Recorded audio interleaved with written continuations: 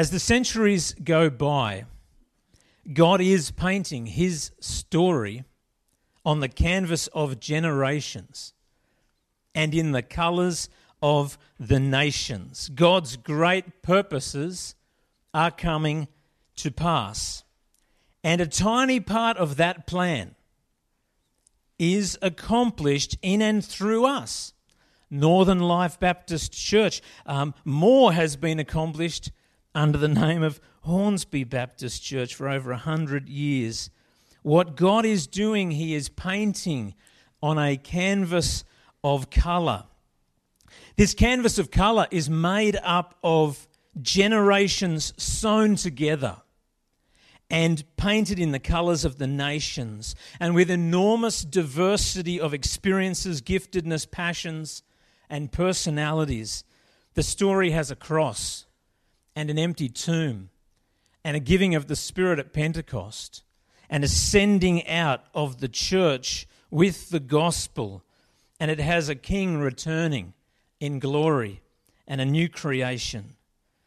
The canvas of colour represents family, but it's also team, it's army, it's hospital.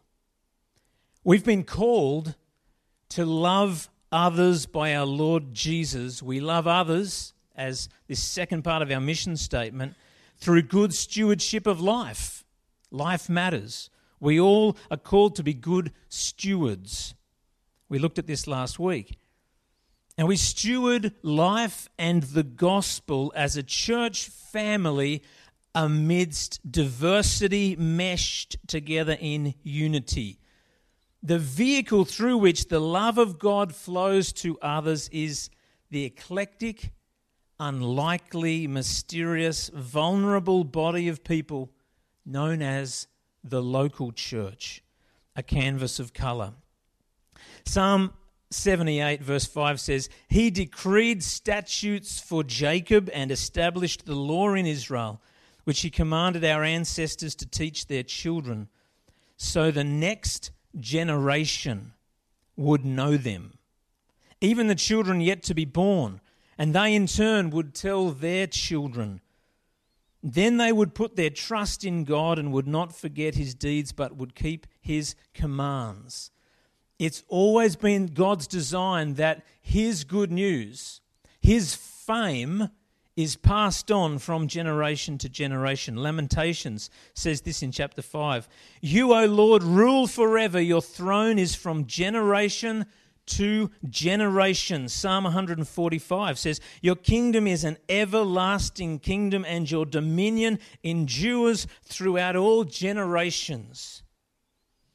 Psalm 71 says, "And even when I am old and grey," imagine being so old that you're fully grey. That's crazy. "O God, do not forsake me until I declare your strength to this generation, your power to all who are to come." The church has a message of God's love to be communicated in word and deed to this world. This church is filled with short and tall, brown and white, wide and skinny. They sound different, smell different, think differently to each other. They're gifted differently, but together in Christ, they're the church. So this church is diverse, but here's the catch. The calling of the church to tell of God's past glory, to tell of the gospel, to unveil the plans of God for the future. This calling takes more than a couple of thousand years to fulfill. How do we do it? How have we done it? We have to get good at sowing seams between generations, don't we? Do you get what we're saying? I mean, I'm reiterating myself over and over then. We have a glorious calling, but it's bigger than us. It's bigger than one generation for Hornsby Baptist, let alone the history of the church. We have to get good in the church at sowing generations together, at sowing seasons of fruitfulness together with another season. Anyone found that to be hard when you look at the church? When you reflect on the church, It's hard to mesh these generations together. Galatians 3, David read it for us. It speaks about this amazing new creation in Christ. New humanity. This is how Paul describes new humans, and that is what God is painting his story on. It's about his name's renown. It's about his glory. He's not going to share it with anyone else. But he's painting his story on a church that looks like us. Diverse, broken, sometimes successful, but we're it. We are the canvas. We're new humanity. And what do we look like? Well, Galatians 3 verse 26 says this: "So in Christ Jesus you're all children of God through faith." Paul says, through faith in Christ, a family has been formed. John said, "Behold what manner of love the Father has lavished on us, that we might be called" what? Children of God. I'm a child of God by faith. And you're a child of God by faith if you're a Christian. That makes us what? Siblings. Turn to the person next to you and say, "Hey brother, hey sister." You don't have to, but sometimes we forget that. We are family here in this room. Those of us who, verse 27 says, have clothed ourselves with Christ. For all of you, Paul says in verse 27, all of you who were baptized into Christ have clothed yourselves with Christ. The only reason we can be brother and sister, brother and brother, sister and sister, is that we have participated by faith in the divine exchange. Jesus was perfect and righteous and the Son of God. He died in our place, so he got what we deserved, punishment and wrath. And by faith we got what he deserved, daughtership, sonship, righteousness. When we are clothed in Christ, God sees us as his children. Now having this new divinely appointed identity as Christ-clothed children of God, some things have changed for us. So Paul's just saying, it's 2,000 years old, this text, but this is new and this is reality for us today. Some things have changed for new humanity. Some things have changed for the canvas that God is painting his story on. Verse 28, there is neither Jew nor Gentile. There's no racial divide in this room today, though we celebrate our diversity. Isn't that radical? Neither Jew nor Gentile in the church, on the canvas that he's painting his story. The racial divide that this tells us about, though we embrace it and celebrate it, it's so wonderful. We are clan. Imagine the Chambers clan, Lorna, were here. And you had the room filled with 100 people from the Chambers clan. Or the Westbrook, or the Shanks. Can you imagine being here with your clan? Wouldn't you feel tight? The McEwens, they're all here. We're all McEwens. But Scripture's saying, but that's us today. Because we're clan. We are family in Christ. That's radical. It doesn't feel like that always. Neither slave nor free. What's that saying? Status derived from occupation doesn't matter for us. It's null and void. James said, don't treat people differently depending on what their occupation is, how much money they have. That's hard to do in life, isn't it? But this new humanity, this canvas that's being used to tell God's story, there's no slave nor free. There's no status for what you do and how much you have in life, nor is there male and female. Wow, that's pertinent for today. It is, isn't it? Male and female, may one not suppress the other? May we be all equal children of God. And you know, Paul doesn't say it, but I think it's fair to say neither generation nor generation, neither old nor young. Jesus said, bring the little ones unto me. The people that no one respects, bring them unto me. I think Jesus was saying, It's not the old and wise that have all the answers. It's he or she who's part of the kingdom and listens to the master. Amen?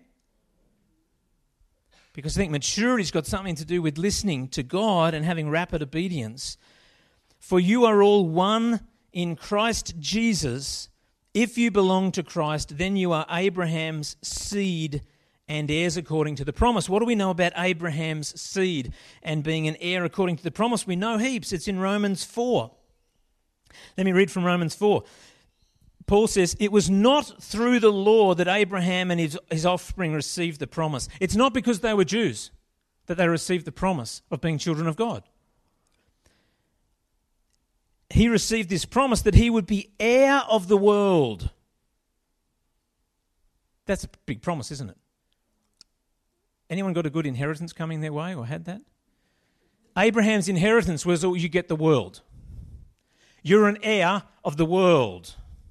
And of course, what that's pointing to today to us is we will inherit the earth. The promised land is not over in Israel. It's the new creation. We're meant to rule it under Jesus as our head. Humans have a big calling. But through the righteousness, not because of his Jewishness, but through the righteousness that comes by faith. For if those who depend on the law are heirs, the Jews, faith means nothing and the promise is worthless because the law brings wrath. And where there is no law, there's no transgression. Therefore, the promise comes by faith, so that it may be by grace and may be guaranteed to all Abraham's offspring. That's us. Not only to those who are of the law, so there are Jews that are part of it for sure, but also to those who have the faith of Abraham. He's the father of us all. As it's written, I've made you a father of many nations. He is our father in the sight of God in whom he believed, the God who gives life to the dead and calls into being things that were not. Against all hope, Abraham in hope believed and so became the father of many nations, just as it had been said to him, so shall your offspring be. Abraham was promised that he would have offspring, and he did, physically. But the promise was greater than that. It was offspring by faith. The same faith he had in God, his offspring would have, and they would be heirs of the earth. That's us. We are children of God, children of Abraham, because he's the first one who put his faith in God. We believe together in a God who gives life to the dead. That's what gives us commonality. We believe that there's a God who can transform anything. It looks dead. Now God can call that which looks like that into something that looks different. He's the God we serve. Together, we are his children in this new humanity, this new family, a canvas of colour which was promised way back to Abraham, and through Jesus' death and resurrection, it has all become a reality. Pretty wonderful, isn't it? Sort of. Come on, Hornsby. Get excited. This is the end result that Abraham waited for. Check this. Just have a break from me raving on. Check this out. This is a great song by Rend Collective, and I think it celebrates what we've just been talking about, what it feels like to be new humanity, to be the canvas on which God can paint his story to the world. He's our rescuer. These are the lyrics. He's our rescuer, Jesus. We're free from sin forevermore. Oh, how sweet the sound, how grace abounds. We will praise the Lord, our rescuer. That's why we get excited every now and then. There's good news for the captive, good news for the shamed. There's good news for the one who walked away. There's good news for the doubter, the one religion failed, for the good Lord has come to seek and save. He's our rescuer. He is beauty for the blind man, riches for the poor, his friendship for the one who the world ignores, his pasture for the weary, rest for those who strive, for the good Lord is the way, the truth, the life. Let this encourage you. Shameless, fearless, he's our rescuer. New humanity. It's worth celebrating, isn't it? That song gives us a sense of that. It's what music does. It allows us to come together and we get lifted out of maybe our cynicism. We go, wow, that's it. The picture is painted by the hymn or the song. But you know what? So many Christians don't experience that at all. And here's where I get cynical and might sound negative. The church so often is not a family. It's not a family. The church doesn't feel like new humanity. It feels like old, crusty, religious humanity, not new humanity. Think about it. It feels like a dysfunctional family, in fact, a seedy family with seedy secrets. It's meant to be new humanity. The most brilliant, shiny, righteous, beautiful, godly family. Some of us are holding pain and all we need to do is talk about it, and you feel like, yeah, I know that. There's pain in this family. In fact, the church, for many in the world who are not here anymore, is a broken down joke of what is promised in the Scriptures. And some of us, even though that sounds really harsh, and I don't believe it's us at our core. I don't believe it. But we know family, we know friends who have walked away from the church, and in some way, that negative picture paints something of what they've experienced. You know, I reckon any problem you have in life, Jesus' prayer in John 17 is not a bad place to go to find an answer. His last big prayer, I think it's a wonderful prayer when you think Jesus knew absolutely what it would take for new humanity to be the canvas that the Father could paint the story of his glory on. He knew what the challenges would be. So I thought that would be a good place for us to go because we all want this. We want new humanity. We want the family like it's meant to be. And of course we've experienced much of it, but not all the time. And I think this is helpful for us as we believe for a fresh season of blessing in our church life and a growing family and young'uns who we need to look after in the Lord. What might we need to focus on? Let's let our Lord Jesus, the Master, show us in his prayer, the prayer that he prayed for the church, those who would come after the disciples. I'm going to read from John 17, verse 1. After Jesus said this, he looked toward heaven and prayed. It's a big prayer. Father, the hour has come. Glorify your Son, that your Son may glorify you. For you granted him authority over all people, that he might give eternal life to all those you have given him. Now this is eternal life. They know you, the only true God, and Jesus Christ whom you have sent. I have brought you glory on earth by finishing the work you gave me to do. Now, Father, glorify me in your presence with the glory I had with you before the world began. I think the first priority we see in his prayer for new humanity is clarity of purpose. Clarity of purpose. As I talk to people around our church over the last few years, something that gets people's adrenaline and memory pumping is Narnia, isn't it? You think, when did we work as family? Interdependence. Oh, Narnia, you should have seen it. I did see the last one, just at the end of it. I think that's an example of this church's family having a purpose. Clarity of purpose will always bring out focus. And what is our overarching clarity of purpose for us as a church family? It's the glory of Jesus. That's what he prays. He says, Father, glorify yourself. You've glorified the Son. I want to glorify you. It's about glorifying the one who is worthy of all praise. And someone here might think, gee, he's a bit myopic, isn't he? He's a bit sort of up himself. No, not at all. Because if God isn't into his own glory, he's an idolater, and you can't be an idolater in God's universe. Amen? So it's all about him. It's all about God. Jesus was about the glory of the Father, and the Father glorified the Son. That's core value number 2 for us. Jesus is worth it. So for us to be new humanity, the canvas of colour that he can paint his story on, we got to love to worship God, Jesus, the Spirit. Secondly, Jesus prays for truth. In verse 7, now they know that everything you have given me comes from you, for I gave them the words you gave me, and they accepted them. God speaks, we listen. They knew with certainty that I came from you, and they believed that you sent me. I pray for them. Holy Father, protect them by the power of your name, the name you gave me.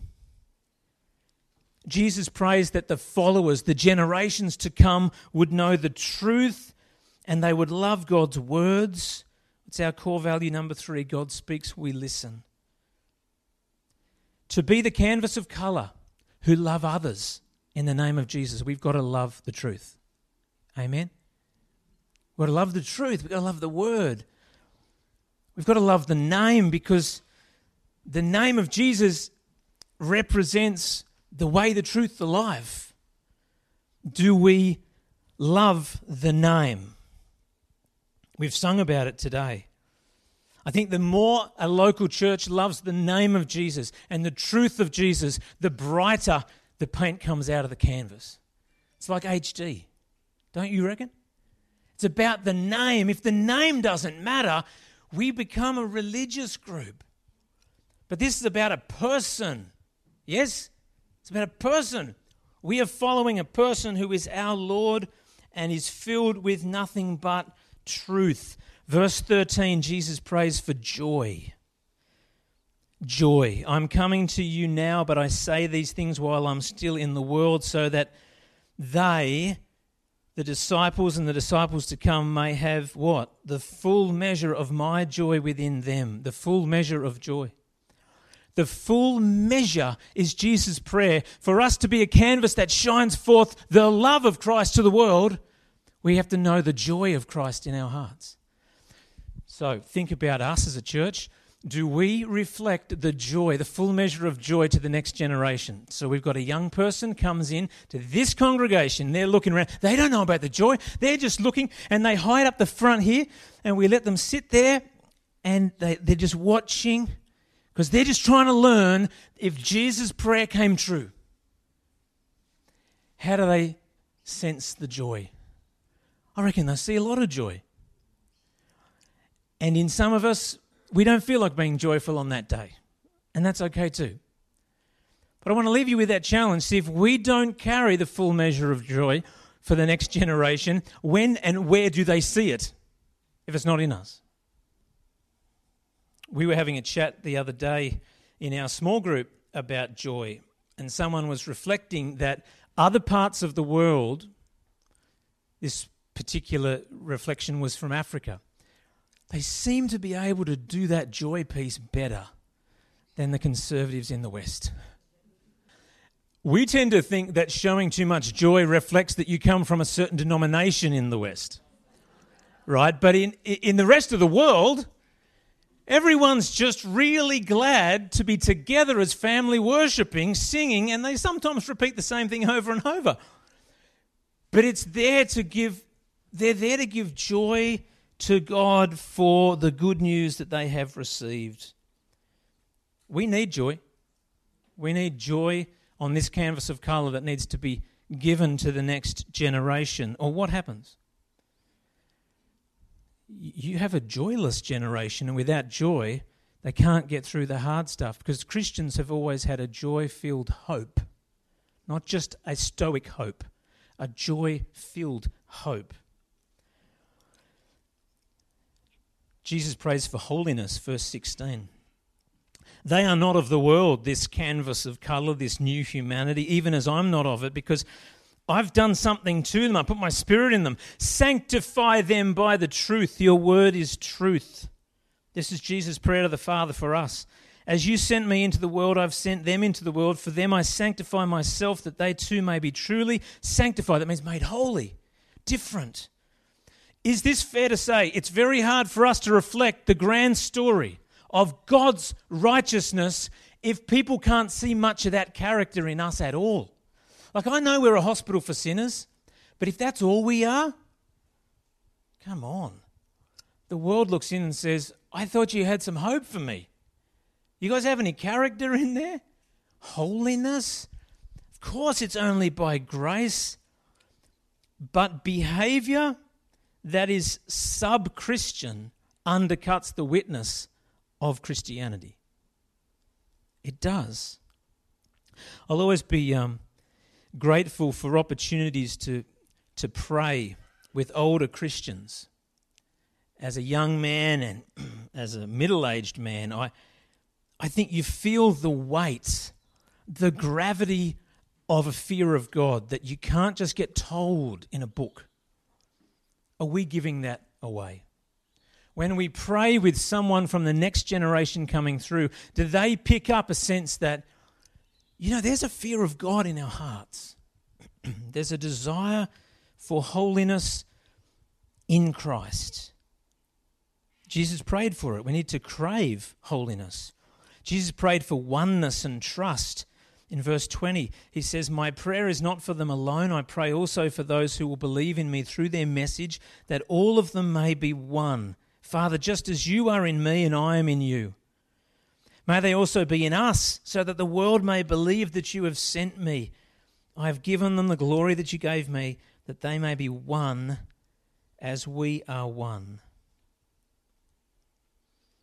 Jesus has passed on glory to the church. He's passed on the gospel. He will pass on the glory of the presence of the Spirit to this group. Jesus trusts his church. That's what we pick up. There's his prayer for oneness and trust.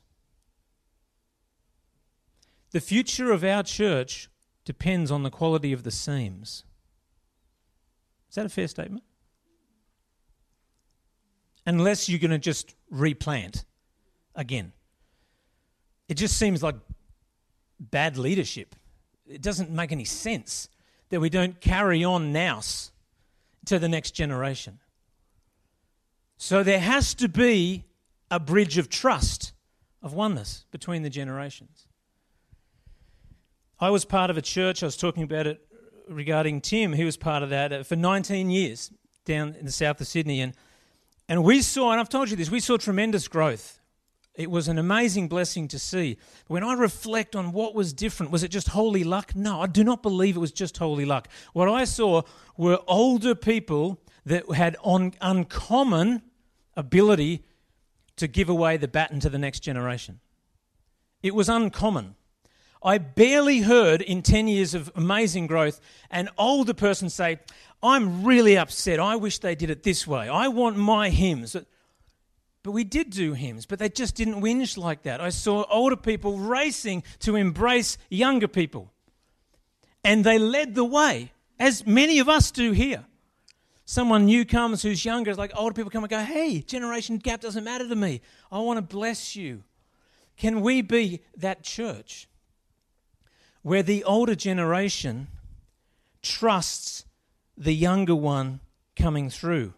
But here's the catch as well. That's not just to go, "Okay, here it is, all yours." It's like the inheritance. You've done nothing really for it. You take it. That's not what we need. We need trust coming back the other way. Amen? We need, I want to say to the mainly younger ones tonight, who's paying the bills, guys? Or do you want to be some just cheeky youngster coming through to take the family inheritance that everyone else has paid for, everyone else has served for? Or are you just going to turn up and be millennials? I know that sounds critical, but someone's got to pay bills. Someone's got to step up. Someone's got to take on responsibility. And now we're hearing a bit of the generation gap, aren't we? I'm being negative, critical. We don't like hearing that coming back from each other, but trust is established through relationship. So I want to challenge you guys. If we were to have a fantastic seam sewn between generations at Northern Life, who's involved in the relationships that cause that seam to be strong? If it's not you. Who is it? It's got to be some of us. There has to be a mesh. We have to find a way that we use words to build relationship trust so that we have good seams. There's two more. He prays for unity in verse 23. "I in them, Father," Jesus says, "and you in me, so that they may be brought to complete unity. Then the world will know that you sent me and have loved them even as you have loved me." I'm going to read that again. They need unity, Jesus prays, and he says this is the consequence. Because if they have unity, the world will know that you sent me and that you loved them even as you've loved me. Seems like unity is pretty important, isn't it? Diversity is wonderful. We've celebrated it today. We have a lot of diversity in our church. It is required for us to do the job of being the canvas of colour that tells the gospel. We need different giftedness and different backgrounds, and racial diversity reminds us that the gospel is for all nations. But have you noticed that diversity and tolerance is the catch cry of the world now? That's what the world's all about. As long as we can have diversity, but don't tell me how I'm meant to live. So the world is saying diversity, diversity, diversity, without a whole lot of overarching truth. I want to make a statement which I said at our prayer meeting and I got a bit of pushback from Rex, which was good. How do you take this statement? Unity is more important than diversity. Unity is more important than diversity. See, Jesus doesn't pray, Father, may they be diverse, as we have different roles, Father, Son, and Holy Spirit. He didn't pray that. We got then into talking about, am I having a white Australia moment? And I said, no, not at all. It's not conformity, it's not silliness. It's embracing and loving the diversity. But let's take the diversity piece for granted. Jesus did.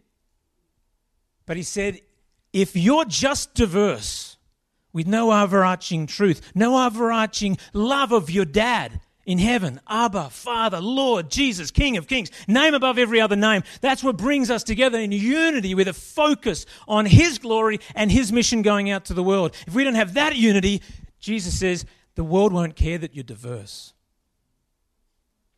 We need unity. Not under some human figure, under Jesus. Where we love one another because we're loved by him. A canvas of colour, working correctly, reflecting the story of God in the weave of its fabric. The story of God is one of relationship and conversation and sacrifice and forgiveness and grace and truth. Unity can only be found through the cross, vertically and horizontally. That's why we need to be at the foot of the cross always, as we relate. If you disagree with that, I'd love to chat with you about it. We need diversity, but I think we need unity even more. The last one is love, and that's what this core value is all about, loving others as a canvas of colour. Jesus prays that his followers 2,000 years on would be marked by love. Verse 26, I have made you known to them, Father, and will continue to make you known in order that the love you have for me may be in them and that I myself may be in them. The definer for us is love. We have to love God, love others, love the world to reflect what God is on about in this world. Love that loves in action, not just words. Love that loves as an interdependent group of new humans. Love that loves empowered by the Spirit of God. Love that loves for the sake of the story we are telling through our lives, which are a canvas of colour. We are new humanity in Christ. Hallelujah. We are. We don't look like it sometimes, but we are by faith. We are one in Christ, and it's out of this unity that we love others as family, as team. Is this possible? No racial divides, no status divides, no gender divides, no generational divides. To God be the glory on this canvas of colour.